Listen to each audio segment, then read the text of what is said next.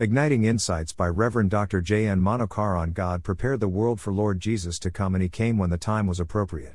Galatians 4:4-5 Universal Law. Scholars believe that Romans were the first to bring unity of humanity under universal law.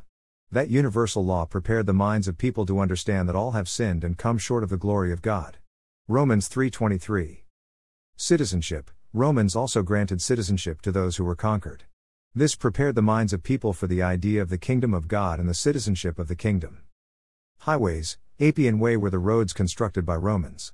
It had 4 lanes on each side, and it was straight. That became the forerunner for modern motorways or freeways. Safe travel. Romans also provided security for road travel as well as sea travel.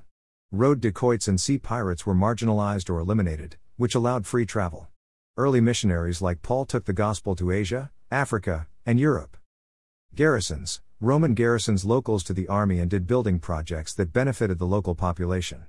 Interracial relationships and brotherhood paved the way to understanding the koinonia are being one body of Christ, the Church. Pax Romana. Roman Empire established peace known as Pax Romana. This brought economic and social progress, prosperity, and harmony.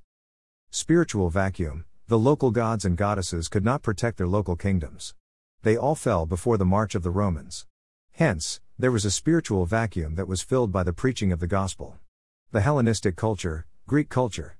This culture helped many people to move from superstitions and irrational faith to philosophy. Again, philosophy created an intellectual vacuum that was fulfilled by the gospel truth. Language. The Greek language was used in all aspects of the Roman Empire.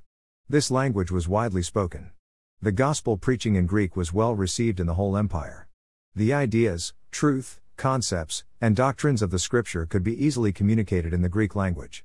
Philosophy, poetry, drama, athletics, and government were Greek contributions to the world.